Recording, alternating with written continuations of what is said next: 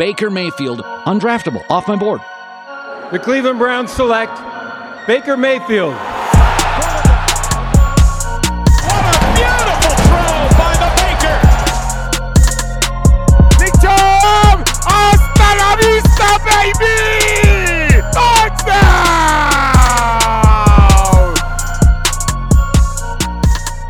What's up, Browns fans? Welcome into the OBR Film Breakdown. I am your host, Jake Burns. We are giving you another weekend bonus content edition. If you missed yesterday, we were lucky enough to be joined by Brent Sobleski as we went through the offensive line and some key decisions to be made there. Obviously, important guys back, but some key decisions to be made at the bottom of that group because there are a ton of NFL quality offensive linemen on this roster. So some tough choices will have to be made, and especially at what they do with backup center / guard, if Michael Dunn or Nick Harris is going to be the answer. So go back and listen to that. Soba used to be with the OBR for a long time, solely committed to the Bleacher Report now, where he does great work and ton of good insights, good conversations to be had there. We are going to shift again to the final leg of our AFC Contender Series. We've done the Bills, Chiefs, we have done the Colts. This is the last team that I think is a realistic team, obviously outside of the division conversations that we had.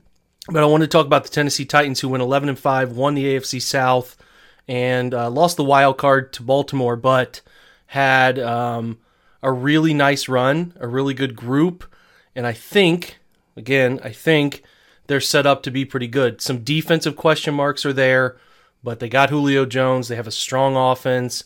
Ryan Tannehill, A.J. Brown. It's going to be a fun conversation.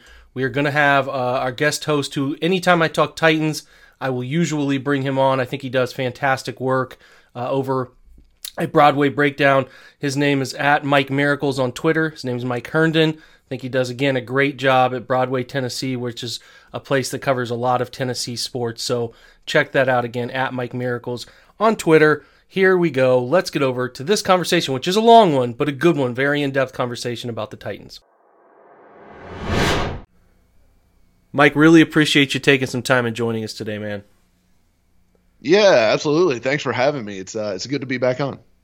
We're getting close. Camp's right around the corner. You're the last one up, the last team that we have talked to on this podcast as a means to figure out who the real contenders are in the AFC. And I think, as far as the South goes, I think Tennessee is the leading favorite to win the South.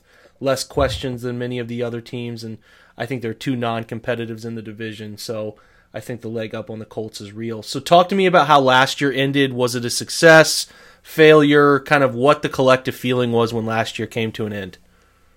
Yeah, it was kind of a mixed bag, to be honest. I mean, they on one hand, they won the division 11-5 for the first time since 2008 was the last time they'd won the division before last season. So, on that hand, that's a successful season.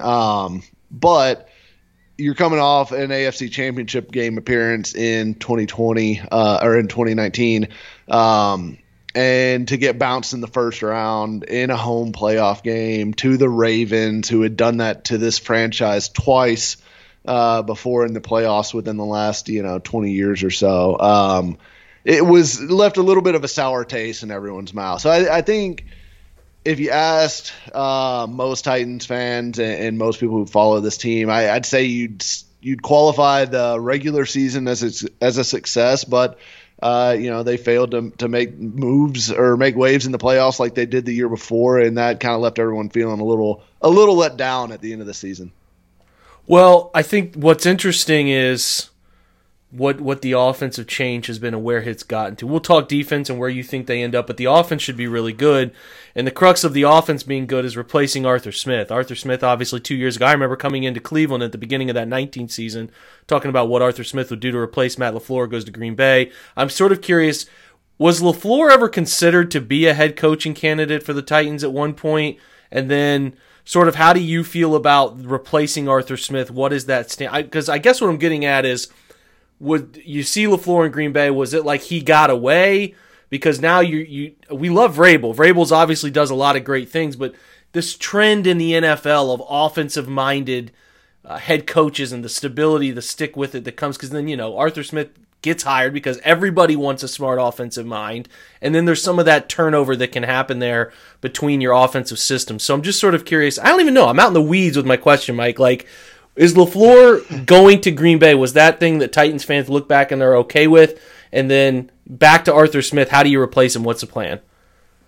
Yeah, so and I think LaFleur getting hired as a head coach was a little bit of a surprise. You know, I know he had interviewed for a couple jobs, including the Titans head coaching job before they hired Mike Vrabel during that cycle, I guess before the 2018 season. Mm-hmm. And so we knew he was at least on the radar, but the Titans offense was not good the 1 year that he was here. Now, there are a lot of qualifying remarks that go along with that statement, right? He had an injured Marcus Mariota to deal with for most of that year. And now that we've made a change at quarterback or seen a change made at quarterback over the last couple years, we now know Mariota was likely holding them back at least to some degree. So it was kind of a mixed bag, but there was also weird stuff like the Titans had leaned on DeMarco Murray quite a bit in 2017, and Derrick Henry seemed to be coming on, and he would spell Murray, but they never really gave Henry a full load. Well, when LaFleur came in, he fell in love with Dion Lewis, who they signed in free agency to kind of be a complement to Henry, and Lewis was the 1A to Henry's 1B in that backfield. As crazy as that seems to today, 2018, that was the case. And it was frustrating because a lot of people watching this team were going, what is the fascination with Dion Lewis? Like, I know he was coming off of a pretty good year with the Patriots the year before, but the inability to ever really go to Henry until the very end of the year. And then you saw Henry start ripping off these huge games, and the Titans went on a little winning streak and nearly pushed themselves into a playoff position. You know, they ended up coming up just short, but that was kind of maddening for a lot of people that follow this team too. So I think LaFleur leaving was a little bit of a surprise after 1 year, and without that year being that great. I think most Titans fans wanted him back because they believed in the system, which is really the system they still have, which is very much that Shanahan, McVay, Gruden, West Coast play action, style offense, a lot of outside zone stuff, obviously. So I think most Titans fans were sold on the system, but not necessarily sold on LaFleur. But they wanted to see what that growth would look like in year two in the same offense. And part of the context with Mariota had always been, well, they change coordinators basically every year, so he can't ever get comfortable in a system. He can't ever really get to be, reach his potential because they're constantly changing the offense. And so LaFleur leaving was like, well, crap, now they're going to have to adjust to another coordinator. And of course, Arthur Smith was smart in that he kept the bones of what Matt LaFleur did install in Tennessee, and he didn't reinstall a new offense. He just built back on, more wrinkles onto what LaFleur left behind. And you saw him do that a little bit in 2019. And then in 2020, they made some more adjustments. So they were so outside and inside zone heavy in 2019, and then in 2020 they ran duo more than anyone else in the NFL. So it was a duo outside zone combination in the run game. So it was he definitely added wrinkles. He definitely kind of put his own stamp on it. And I think that we're probably going to see Todd Downing do a very similar thing. I don't think he's going to go back and install a Todd Downing offense. I think it's going to be the offense that LaFleur originally installed. It's going to be the same language. And it's just going to be building on and adding on to what Arthur Smith laid the groundwork for, which was obviously wildly successful over the last 2 years for the Titans. So that's a long answer to say that I think while the offensive coordinators have changed, the Titans have actually maintained a pretty good amount of scheme continuity over the last few years. Arthur Smith had obviously been in the building for, I think, 8 years before he took on the coordinator job. So he had a ton of, just history with the players and everything. And Downing has been here for 2 years already. heading into year 3. So he knows this roster. He knows the players.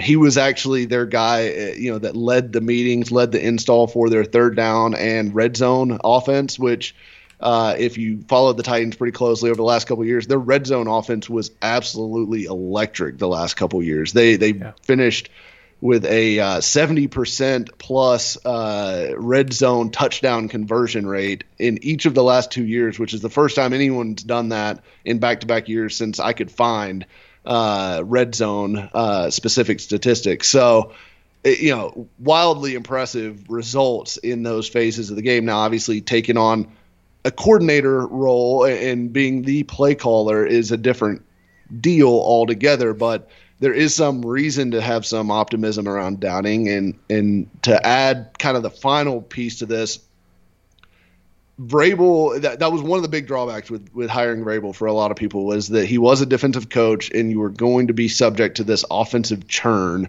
over the years. And unless you strike, a lucky situation like the Patriots have with McDaniels, who just has not left for whatever reason, even though he's had opportunities, you're just not going to have a lot of continuity on that side of the ball. But what I think we've realized over the last 3 years in talking to coaches who have come and gone and been around the program is that Vrabel has a lot of influence on the offensive side of the ball. I know, people aren't going to give him credit for that because he's quote unquote a defensive guy, played defense, coached defense, all that stuff. But Dean Pease out and out said, when I was the defensive coordinator, Vrabel spent 90% of his time with the offense. So that is something that I don't think Vrabel necessarily gets enough credit for, is the influence that he does have on the Titans offense. Obviously the defense has gone the wrong direction and he should, share in some blame for that as well. But I do think the Titans, despite the kind of revolving door at offensive coordinator, have managed to keep some continuity. And I think that's a large part in credit to Vrabel, who has, found a system he likes and continued to adapt it and evolve it. Yeah, credit there for sure. And Vrabel's like a Mike Tomlin in that sense, where he's the ultimate motivator. He's got plans. He's an overseer. He seems to have assistant coaches that trust him and believe in his vision, which is something Cleveland, people talked about this for so long with Cleveland, which was like how the players view the coach, but it's how your coaches view your coach, because your coaches filter the message down, and that's what matters. And if your coaches aren't bought in, that was something I noticed with Freddie Kitchens right away. Your coaches aren't bought in. Why would your players buy in? So Vrabel's definitely one that fights that. And credit to the continuity stuff, because if you're going to have offenses that produce offensive coordinators who do well, it's just de facto those guys are going to get hired away. So you got to keep the scheme the same and build in house. And I didn't recall people being all too excited about Arthur Smith taking that job, from folks I talked to. So you never know how these things are going to shake out. But largely, like you said, it depends on quarterback play, and Ryan Tannehill has been phenomenal. Like, do you think he is perpetually disrespected in this league compared to Tannehill is like what I would love Baker to get to. I think he can from a production and efficiency standpoint. I think he's going to be in that direction with some offensive continuity. But Tannehill, man, like, the guy deserves more respect. Is that something that the fan base is fighting for? Oh, absolutely. Yeah, and it's kind of a constant battle for Titans fans to some degree, because we've watched him now every week for almost 2 full seasons and several playoff games in there too. And what we've seen is a guy that, he almost never has a game where he just is completely off. He's been incredibly efficient. He's taken care of the ball. He's put up crazy numbers. If you look, the guy accounted for 40 touchdowns last year. He had 33 through the air, 7 on the ground. That's a huge level of production for a guy. And look, I know everyone just goes directly to Derrick Henry and says, all right, well, Derrick Henry's a monster, and you put anybody with a monster in the backfield like that, and they're going to, look way better than they are. It's the same discussions we have over here, man. It's the same thing. And it's crazy because if you look at what the Titans offense was doing, like we have a sample size of what the Titans offense looks like with Derrick Henry without Ryan Tannehill, and it was not good. They benched Marcus Mariota 6 games into the 2019 season, and they were averaging 16 points per game on offense. They put in Tannehill. They averaged over 30 ever since. I mean, and that started immediately when Ryan Tannehill came into the lineup. So I guess my retort to anybody who throws out it's just because of Derrick Henry, it's just because of the supporting cast. Look, Derrick Henry and that supporting cast all of a sudden looked an awful lot better when Ryan Tannehill went under center. And I don't think that's a coincidence. And I think we have enough splits to look at the data and say, look, Ryan Tannehill made a huge difference. And he made a huge difference for Arthur Smith, too, who was the offensive coordinator for those first 6 games with Mariota, when they went a stretch at one point where they scored like 7 points, 24 points, 7 points, and 0 points over a 4-week stretch. So like the 24-point game was a huge outburst. A 24-point game is a disappointment right now for the Titans. So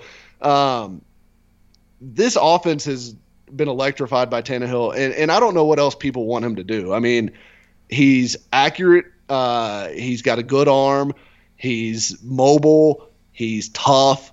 He's in the biggest weakness and the biggest gripe that I had about him after the 2019 season was that he took too many sacks, which has always been an issue in his career, and that he just didn't have a great pocket presence. And that was something he improved leaps and bounds this past season. If you look at the Titans, any of the advanced metrics, whether you look at like pass block win rate or anything like that, the Titans were not a great pass blocking offensive line last year. And a lot of that has to do with the fact that Taylor Lewan tore his ACL in week 5, and they lost his backup a couple weeks after that. So they were playing a third-string left tackle who started the season on the practice squad and was 30 years old, had played like 60 NFL snaps before he took over the starting left tackle job at the end of last season.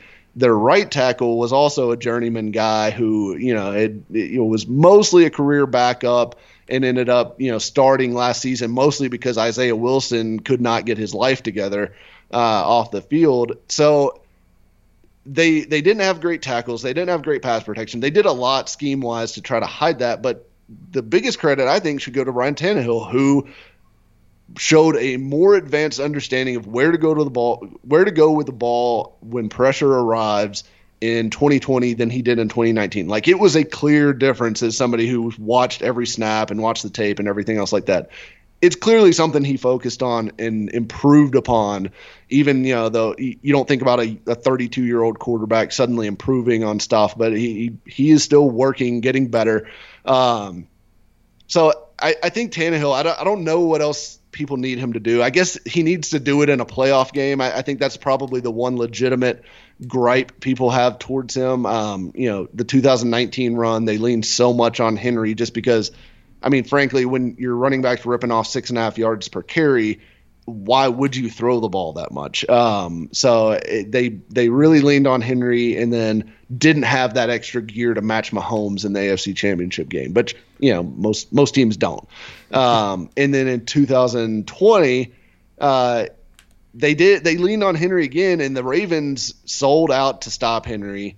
And I really think Arthur Smith left some meat on the table because early in that game, if you go back and watch it, that A.J. Brown was eating the Ravens up, and he was just winning one-on-one matchups constantly. They were just feeding A.J. Brown. They marched down the field. They scored a touchdown. They ended up going up 10-0 in that game. And then it felt like the Titans just decided, all right, we're up 10 points. We are just going to run this game into the ground and lean on Henry. And the Ravens were just not going to let them do that. And they never got back to the passing game, and they never got back to A.J. Brown. And I felt like that was a huge missed opportunity for them to open up the passing game. So if there is one thing that Todd Downing changes about this offense, I hope it's that they expand the passing game, and they have a pretty good excuse to do so now that they also have Julio Jones across from A.J. Brown. Yeah, we're going to talk about Julio for sure. That's the biggest addition.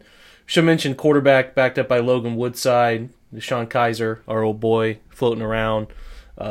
Just like 98% of the NFL, let's hope you don't have to see those guys on the field. It's Derrick Yeah, Henry. absolutely. We know Derrick Henry. Listen, your quarterback arguments mirror our quarterback arguments, where it's just everyone thinks you can plug and play Johnny from the street to play quarterback with these running backs, and they think it's going to work. Derrick Henry's fighting for respect when he shouldn't have to. Nick Chubb does the same thing. We know how great Derrick is. You can expound on Derrick a little bit there and talk to me about the guys behind him now, because some names that aren't as well known there. Yeah, so, Derrick Henry is obvious. He's a monster. He's 6'3", he's 250 pounds. He runs, the ESPN stat that came out this past week that had him as he hit the line of scrimmage at an average of I think it's 10.5 miles per hour, which was faster than any running back in the NFL with at least 150 carries last year. So the guy is not only huge, but he's a freight train. And of course, the stiff arm, the length of his arms, make him just really a nightmare to tackle on the perimeter, because if he can get that arm extended, there's just no way to get into his legs. And if you've got to go up high, there's just not a whole lot you're going to do against him. So he's an extreme talent, and everyone knows that. So, I mean, nobody's going to argue that Derrick Henry's not talented. The one thing that comes up with him now is, well, the durability. Is he going to be able to sustain it now that he's, coming off a year where he had, I think, 370 or 380 carries, somewhere around there. And, he had 380 plus carries the year before, if you include the playoffs, when they, gave him the ball 30 plus times, I think 3 games in a row. So I'm at the point now with Derrick Henry where he is such a physical freak. He takes care of his body, unlike, all NFL players take care of their bodies, obviously. Henry does it to a level that is extreme.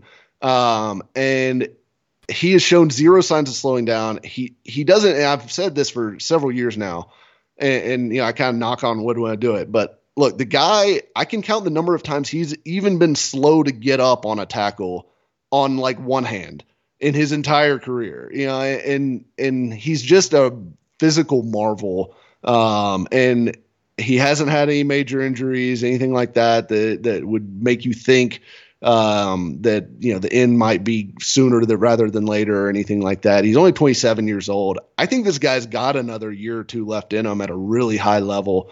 And yeah, I don't see the breakdown coming. Behind him, one of the more interesting guys on this roster to me, Darrynton Evans, their 3rd round pick from 2020. This is going to sound like a broken record every time I talk about any of the Titans 2020 draft class. He was injured almost all of last year. He came in, he had a hamstring issue. They tried to get him back out on the field, I think against Buffalo in week 5. And then he re-aggravated the hamstring issue, went back on the shelf, didn't show up again till the very end of the year. He made a little bit of a cameo in the Lions game, got some touches because they were up big late, and they were able to work him into the screen game and stuff like that, which was pretty impressive. What stands out to him, I mean, he's 6 foot 200, smallish back, but he is electric burst. He was 4'4", flat guy, has very obvious burst. When he steps on the field, you see an obvious change of pace in his acceleration specifically. So I'm interested to see what they do with him, because I think the plan, Peter King had he visited Titans training camp in 2020 before the season, and one of his big nuggets that he came away from that visit with was that he thought Darrynton Evans was the X factor on the Titans offense, and they never ended up getting to implement that last year. And Peter King's report was that he thinks they could use him like a poor man's Alvin Kamara. Now, obviously, I don't think he's as good as Alvin Kamara, not even close, but I think he can be used in a similar way in the passing game, in the screen game, and then also spelling Derrick Henry and trying to keep some carries off him. Because as much as Derrick Henry is a freak and is a just absolute workhorse, I think it is in the Titans' best interest to keep his legs relatively fresh heading into the end of the season. So they want him in January to feel at his best. So I think we're going to see a good bit of Darrynton Evans this year. I think he is going to be the primary backup. I think he's going to get some 3rd down work. And I'm excited to see what they can do with the screen package for him, because he is a guy that could be a big time explosive play guy for them. catching the ball out of the backfield. We're driven by the search for better. But when it comes to hiring, the best way to search for a candidate isn't to search at all. Don't search, match with Indeed. Indeed is your matching and hiring platform with over 350 million global monthly visitors, according to Indeed data, and a matching engine that helps you find quality candidates fast. Ditch the busy work. Use Indeed for scheduling, screening, and messaging so you can connect with candidates faster. Leveraging over 140 million qualifications and preferences every day, Indeed's matching engine is constantly learning from your preferences, so the more you use Indeed, the better it gets. Join more than 3.5 million businesses worldwide that use Indeed to hire great talent fast. And listeners of this show will get a $75 sponsored job credit to get your jobs more visibility at Indeed.com/Blue Wire. Just go to Indeed.com/Blue Wire right now and support our show by saying that you heard about Indeed on this podcast. That's Indeed.com/Blue Wire. Terms and conditions apply. Need to hire? You need Indeed. Okay, well, let's talk pass catchers then, because it's huge. I mean, this offense it's riddled with names. Julio comes in to join A.J. Brown. We all think A.J. Brown is well on his way to being classified in that top tier of NFL receivers. We know those two. I guess I'll start with, were you surprised they ended up getting Julio? How excited are you about those two paired together? And then who's sort of the third and fourth guys that come into the fold? Yeah, I was a little surprised that they ended up getting Julio, just simply because, it didn't feel like a Titans move to make. They tend to be a little bit more conservative, not like a go for it kind of franchise, or at least they haven't been during most of their time in Nashville. But I think that's kind of changed a little bit because of how close they've been the last couple years. I think John Robinson, the general manager, knows that this roster is not far off. And look, I think they tried to address wide receiver several times before getting to the point where they traded for Julio. I think they would have liked to take a wide receiver in the draft, but it didn't necessarily fall that way. They ended up getting Des Fitzpatrick in the 4th round, but I don't think he's a guy that you want to step in right away to contribute. But I think everyone knew that they had to do something because, Corey Davis left in free agency. They didn't really have a whole lot else. Adam Humphries was released. And he had been so injury riddled over the last 2 years that, most people almost forgot he was on the team. So you basically had A.J. Brown and nothing else. And everyone was looking at it going, hey, who's going to catch balls besides A.J. Brown? Because Jonnu Smith left as well. You're without your, second, third, and fourth target in the passing game now.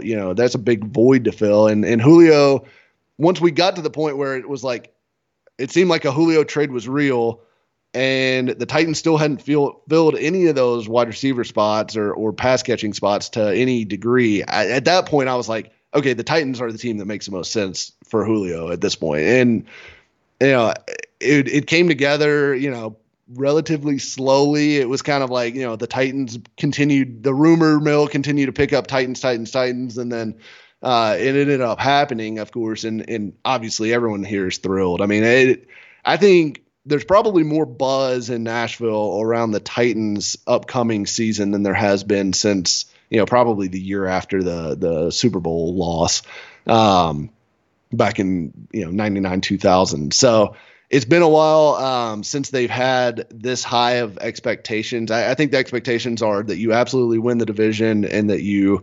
push deep into the playoffs. And that's kind of where the level is set for this team now. And Julio is a part of that. I mean, it's going to be fantastic, I think, the Browns have had kind of a similar experience, I think, over the last 20 years, but the Titans have struggled to find those elite receivers. I mean, they had Derek Mason in the early 2000s, but since then, they spent first-round picks on guys like Kendall Wright, Kenny Britt. They had spent high picks on Justin Hunter and Dorial Green Beckham and all these other guys that just turned out to be bums. And it just felt like this position was cursed for this franchise. And then they go get A.J. Brown. And now they have A.J. Brown and Julio Jones, and it just feels surreal for Titans fans to look at this offense and go, wow, we have two of arguably the top, 5 to 10 wide receivers in the NFL on the same roster all of a sudden. And that goes with, arguably the best running back in the NFL behind them. This is going to be pretty fun. So everyone's pretty fired up about it. I'm excited to see it, certainly, and see what kind of fireworks they can put up on offense this fall. But, and I also think it helps that Josh Reynolds, who they had signed in free agency before from the Rams, it pushes him down to kind of that wide receiver 3 spot. I think he's probably going to see a good bit of their work in the slot, kind of as a big slot player for them. They like size, frankly, on offense. I mean, obviously Henry, but then A.J. Brown and Julio are huge. Their offensive line is big. So they're a very big offense, and Josh Reynolds at 6'3" adds to that a little bit. So I think Josh Reynolds will be the third receiver, and then, it'll be interesting to see who really becomes that next rotational guy. I think Des Fitzpatrick, their draft pick, has a chance to be that. I think Mason Kinsey, who was an undrafted guy last year, could sneak into the rotation as kind of a slot receiver, more of the shifty, smaller slot receiver type that is kind of more prototypical for that spot. But it'll be interesting to see beyond. But I think the very big bulk of the targets are going to go to A.J. Brown, Julio, and then Josh Reynolds and the tight end Anthony Firkser. Yeah, talk real quick about tight end. Obviously, Jonnu Smith leaves. You can be concise on this, but is Firkser a guy you guys trust? It's an important role in this offensive structure. Yeah, it's going to be interesting. Firkser's not a big-time blocker. He's a little bit undersized, 6'3", 245 type guy. But as a pass catcher, he's excellent. He's a better pass catcher than Jonnu Smith. He's not as good after the catch, but route running, ability to get open, good hands, all that stuff, he checks all those boxes. So I don't think from a passing standpoint we have to worry about Firkser. I think Jeff Swaim is going to handle most of the heavy lifting on the blocking side of things. And Firkser will probably be hidden a little bit if they do go 12 personnel, which they've used a lot in the last few years. So tight end's kind of an interesting spot for them. If there's a weak spot on the roster, I'd say tight end is it right now, though I do think Firkser will put up pretty good numbers in the passing game. Some names still recognizable. Lewan on the offensive line, Saffold. Where's the group for you guys? How do you feel about it? I think Kendall Lamb comes over from Cleveland, who we liked a lot as a depth tackle. Be interested to see some of these depth charts I look at, which are obviously nonsensical, have him listed as a starter. What does the front five look like? Yeah, getting Lewan back is huge for this team. As I mentioned before, he was out most of last year, and he's, 3-time Pro Bowler. He's still a really good player coming back from an ACL injury, but, obviously all reports are that he's in, phenomenal shape and set to be able to be ready for the start of training camp. So Lewan, Saffold are rock solid. That's among the top probably 4 or 5 left sides, in my opinion, in the NFL. Saffold does so much for them in the run game. He is an absolute mauler, and he's athletic enough to climb up on those linebackers as well. So he is a huge part of their run game. Ben Jones is solid and steady at center. He is as consistent a player as there is in the NFL. Probably had his best year as a pro last year at age 31, I think. Yeah, 31. So he's not a problem. Nate Davis, their right guard, is really developed into a really good player, heading into his 3rd year in the league now.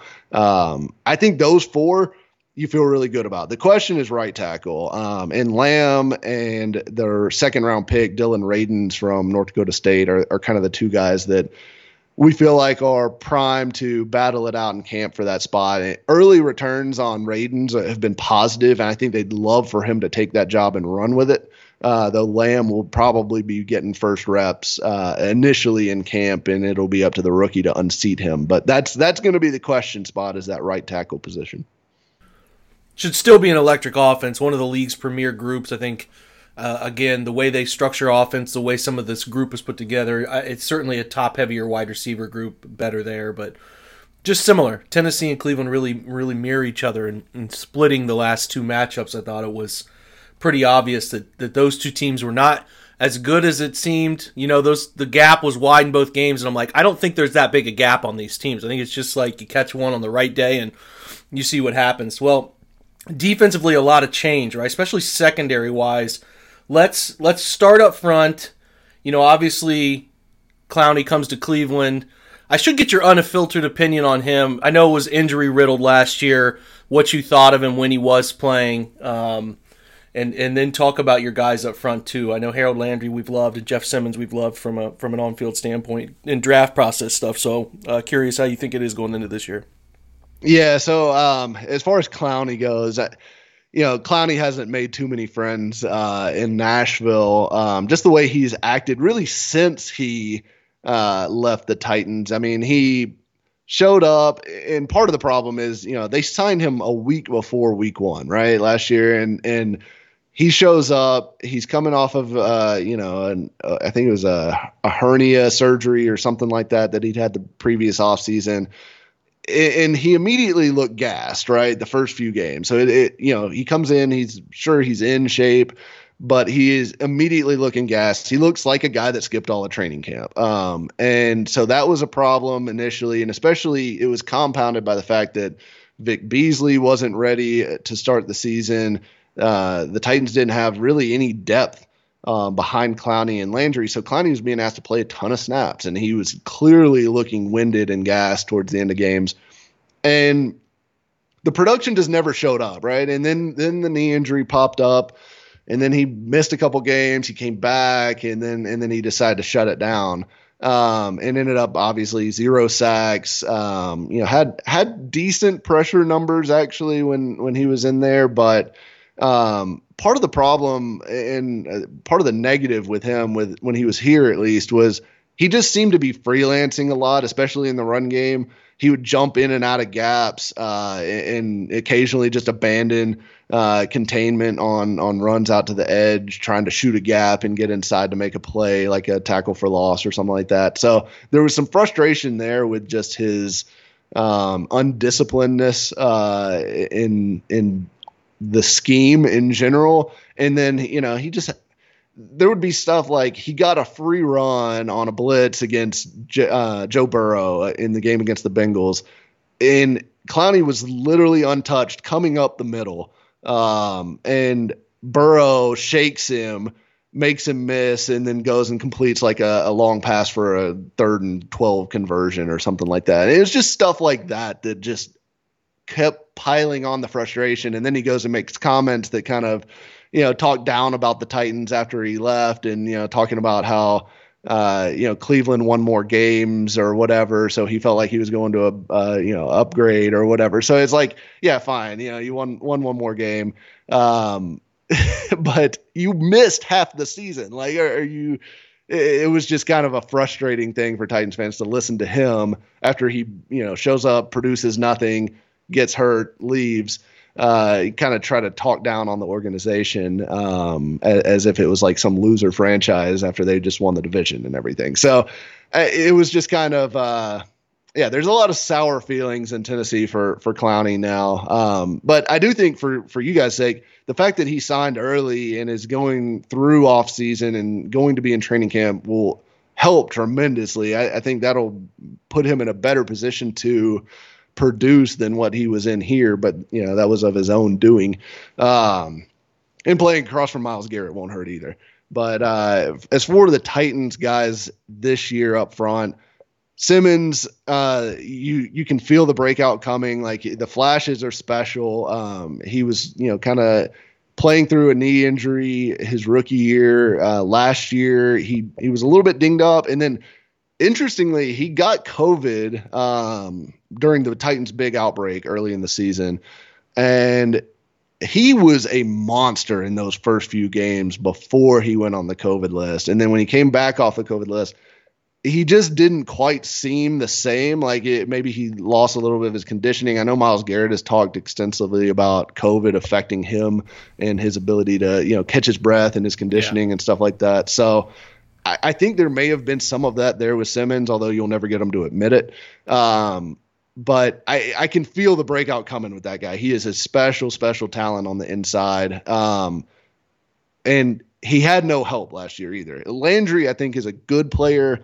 He hasn't been put in the best positions for the Titans because they ask him to play all the time because, they had Clowney, they had Beasley, then Clowney went on IR, Beasley got cut, and then they were basically playing like warm bodies across from Landry the rest of the season. So it was just not a good situation with the pass rush at all last year. I still think Landry's a talent. And a good player and a good all-around player. Like he plays the pass, he plays the run, he rushes the passer pretty well. So he does a little bit of everything for him. But Bud Dupree coming in to play opposite him, if Dupree can give them more of what they thought they were going to get from Clowney last year, I think that makes a huge difference for them up front. And then, of course, they also added Danico Autry, who I think was one of the best value signings, probably the Titans' best value signing of the offseason. And he's going to be slotting in next to Jeffrey Simmons up front to kind of give them a little bit more punch as an interior pass rusher as well. And that's a guy who has, 20 sacks over the last 3 years combined. So it's a more talented front this year. It'll be interesting to see how it all comes together. A lot of new parts and pieces, obviously, but that's one of the things that the Titans absolutely have to get better at is they have to be able to get after the passer. And they made a lot of effort to do that. I should also mention they drafted Rashad Weaver in the I guess it was in the 4th round out of Pitt, who they think is going to be able to contribute pretty early as a kind of rotational edge as well. Yeah, if I recall, the pressure numbers weren't too kind last year, especially when Clowney went down, and I think that was just one of the metrics that people were pointing to. So yeah, definitely some improvements there. If Simmons can get back to who he was, you're spot on. Miles has been pretty extensively laying out what happened to him and how weird it felt for his body and his lungs and all of that. So linebacker and Bud Dupree, listen, before we go on, Bud Dupree, who we're accustomed to in the AFC North, if he finally figured it out his last 2 years. I don't know how he's doing with knee surgery, recovery, all of that stuff, but if he comes back to be who he was and if they allow him to go crazy off the edge the way Pittsburgh does, that's a dangerous football player, man, who will only help pass rush numbers. And we'll shift to kind of linebacker. It's similar names. They've kept Evans and who am I forgetting? Jayon Brown sticks around. Jayon Brown, just some solid plays. Did you feel like the Jayon Brown was a bit of an overpay, or do you not mind paying linebackers? Where's the thought process on that one? I really thought Jayon Brown. I honestly thought Jayon Brown was going to get more than what he got in free agency initially. I think coming off of the shoulder injury that cost him most of last season, it, hurt him a little bit on the market. But he is one of the better coverage linebackers in the NFL when he's healthy and on the field.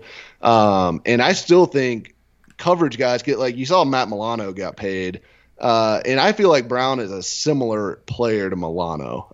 So I don't feel like I would say Milano's probably a little bit better, but I don't think there's a huge gap. I think they're similar style. I think they're not too far off each other from quality standpoint. And Brown only ended up getting, I think, $5 million-ish. And they put some void years on it and stuff like that to keep the cap hit low. But he'll be back in free agency next year. It'll be interesting to see the kind of season he has, because when he's been right, he's been one of their best playmakers on defense. And he put up big interception numbers, sack numbers, fumbles. He's kind of a guy that can create some chaos in the middle of that defense. Frankly, I feel like he's been much, much better than Rashaan Evans, who to me is the biggest liability remaining on the Titans defense. At least when you put the starters on paper, you could probably say corner is the other spot because we just don't know. There's so many variables there, which we'll talk about in a minute. But Evans has been a disappointment, and he still hasn't figured out how to cover anybody or even how to drop into space and cause any sort of issue for the quarterback. He just seems lost in coverage. And it almost seems like he's hesitant in his decision making and his trigger, which was kind of like the selling point for him. It's like, yeah, he's not going to drop into coverage and be able to handle anything in the passing game, but at least when people try to run on him, he'll trigger and go blow it up. But he really didn't do that last year either. So it's a contract year for him. They declined his 5th-year option. It's a big season. Like, this is his make or break, really, for his career, I feel like. I mean, he'll probably get a second contract from somebody, but how big that contract is depends entirely on what kind of steps he takes this year. Yeah, I drafted Monty Rice, too, who will put some pressure on. I liked Monty in the process. So talk DBs. I mean, some big changes have occurred. I think if you're looking at one area where, with every team has an area where you just got to see it on the field to figure it out. It's a lot of questions in the secondary. So talk to me about how you guys are feeling about those key 4, and we could probably throw in the nickel there, too. Yeah, absolutely. Yeah, the Titans defense last year, it's like, you have 2 spots where you have to be good on defense, right? You have to be able to rush the passer and you have to be able to cover. You stop the run in between that, you'll be okay. But it's the Titans had 0 pass rush outside of Landry, which we just talked about, and their coverage. They had Malcolm Butler on one side who played good football for them last year, but Adoree Jackson got hurt before the first week of the season. Didn't end up playing until week 15 and it was a shell of himself when he was out there on the field. He had some sort of strange knee issue that was very mysterious, that we never knew when he was going to come back or if he was going to come back, and he would just show up to practice one day and then he'd be gone the next. And it was just an experience with him, which, obviously led to him being released during the offseason. But they got nothing from him. They, had Jonathan Joseph. They released him during the middle of the season because he, was too old to cover anybody. And they ended up playing guys like Breon Borders, who was a practice squad guy, Chris Jackson, who was a 7th-round rookie. They ended up playing those guys a lot of snaps because, like I mentioned with Darrington Evans, Christian Fulton, their 2nd-round pick, who they had kind of planned to pencil in at that nickel spot last year, got hurt in training camp, struggled to stay on the field, was kind of in and out of the lineup just because of injuries throughout the year. And it left them with basically 1 corner effectively for most of the season. They ended up picking up Desmond King halfway through the year, for a trade. But that was a weird scheme fit because they want to run a lot of man coverage, and he is a zone, almost just a pure zone nickel. And so it was a weird scheme fit. He was a better player than the guys that they were running out there. So I guess I understand why they did it, but it didn't click to a strong degree here for him either. So I almost feel like they can't help but be better this year. They certainly threw a lot of new bodies at it. They've got Janoris Jenkins to kind of taking over the Malcolm Butler spot as the veteran. And Jenkins played really good football for the Saints last year. I still think he's got something left in the tank, to play at a high level. The question will be who those other 2 corners are in the rotation. I think they expect Fulton to be either the starter outside or in the nickel. I think they would probably, in their dream scenario, Caleb Farley, their 1st-round pick, starts outside and Fulton starts inside. And you've got, Jenkins, your 2020 second rounder and your 2021 first rounder at the corner spots. And I think they'd be pretty happy with that. Farley, to me, is a tremendous talent. He's obviously coming off the back issue, which is the only reason he was available at pick 22. But we'll see when he gets out there. We still haven't seen him out on the field yet. Training camp's about to start. I think he's expected to start on PUP and maybe work his way into training camp within the first couple of weeks. But we'll see when we actually see him on a practice field. But they also drafted Elijah Molden in the into the 3rd round, who I think could be in the mix as well. So they've got basically their top 4. Fulton basically hardly played last year, so all of their top 4 are essentially new faces at the cornerback spot, and that's going to be, I think, one of the biggest questions is how does that group come together? How good can they be? And are the rookies going to be ready to play at a high level early on? Because I think they need to be for this defense to be able to bounce back from a terrible year last year. And then behind those guys, Kevin Byard, returns again as one of the two safeties. Coming off a down year, he didn't have a great season. I think he was affected by the loss of Dean Pease. I think he was affected by the fact that he had almost no help around him. There was no pass rush. The corners were terrible. So I think his down year was partially just him being stretched too thin and partially a loss of a veteran defensive coordinator. And then the new starter for safeties for them is Amani Hooker, who has played in their 3 safety sets for the last 2 years. Spelled Kenny Vaccaro when he was out of the lineup considerably last year. And Hooker tied for the team lead in interceptions last year with 4 and played really good football for them.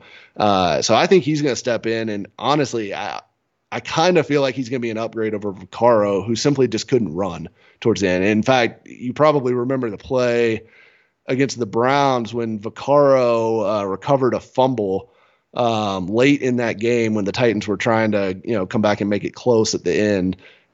He recovered a fumble, took off, and was almost like comically chased down. I think he had like a 10-yard start on everybody and was chased down with like 20 yards to spare before, on a play that he probably should have scored on, but it looked like he was dragging a leg out there. And so I think that was Baker's fumble on the quarterback sneak, if I recall. That's it. Yep, that's it. And so Hooker's going to represent a pretty big step up in athleticism at that second safety spot, and I think that'll help them coverage-wise in the secondary. Well, good to know. There's plenty of information we just learned that will point the Browns in the right direction. I know we don't run into each other in the regular season for the first time in a long time, it feels like, but there could hopefully be something at the end in the playoffs, which would be great. So give me your prediction of the Titans this year. What do you think they go? We will refer to this and come back and tweet at you later. No, I'm just kidding. Just kind of general. I mean, this is the time of year where everybody's as positive as possible, but I think the people who seem to watch their team every day have a really good outlook on this thing. So I'm curious what you think their record looks like. Yeah, I think they're going to be somewhere around 12-5. I think the team roster-wise is better than they were last year. It will be hard for the defense to be worse. So if the defense gets even just marginally better, and last year I kept saying, look, if the defense was just average, this team would be really, really good. We're not asking them to be the steel curtain. They just have to be decent. If they can go from horrific to average or even slightly below average, because frankly, the 2019, 2018 Titans defenses were, about 16th to 20th range, according to most metrics. And really, I think that's probably a pretty fair ranking of where they stacked up in the NFL.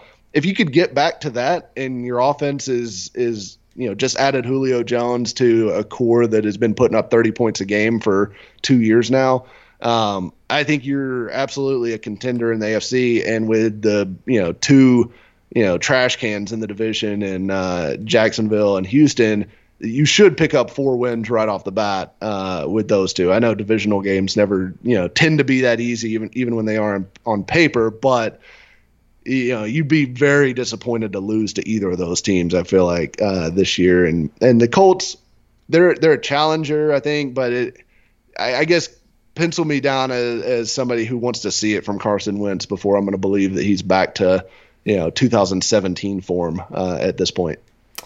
Likewise, I need to see a lot from Carson Wentz, and they have some holes that are just, I think they're a year or 2 away, and then they need to see what Carson has. So it's certainly the Titans' division to win, and I'm sure the odds are high Cleveland can run into them in the playoffs if Cleveland finds their way back. Real quick before we go, I like unfiltered opinions of the Browns rostered. Everybody who listens to this podcast hears me ramble on. Sometimes I think it's good to hear from people who don't cover the team outside perspective. What do you think Cleveland has to work with this year? I mean, I love the offense, right? I mean, probably the best offensive line in football, if not the best, right there knocking on the door. You've got the 2 running backs. I think Baker showed something last year. And sometimes a guy, it takes a little bit of time and then the light clicks on. It'll be interesting to see if that stretch over the back half of last year was the light clicking on and staying on for Baker, or if it was just a hot stretch. Because, we did see a hot stretch with Mariota here, and then he went back. So it'll be interesting to see with Baker. I tend to think it was the light clicking on and that he's going to be at least an above average quarterback, if not a very good quarterback for you guys this year. He's got the support system around him is great, right? I mean, Stefanski, you've got the offensive line, you've got the 2 running backs, you've got Jarvis Landry, you've got really good tight ends, you've got Odell Beckham, hopefully staying healthy this year. That is a great infrastructure.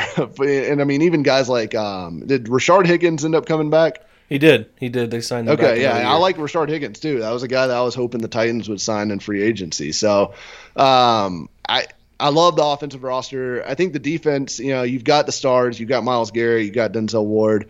I like the John Johnson signing quite a bit. Clowney will be interesting to see. Obviously, I think the Browns are kind of like, there's a lot of mirrors with the Browns and the Titans, scheme-wise on offense, everything like that. But I also think, that's kind of defensively is kind of where the question marks lie for you guys. And it'll be interesting to see how that secondary comes together. I know that's kind of been a sore spot over the last few years. And you try to fix stuff like that, and sometimes it works, sometimes it doesn't. But the Titans and the Browns are kind of in the same boat there, trying to remake a secondary. But I guess you guys are at least starting with Denzel Ward, which is a better spot to start off with than what the Titans had. So, I think the Browns are the favorites to win the division. Frankly, I would have them just a little bit above the Ravens. I think the Steelers are crashing back to earth. I think I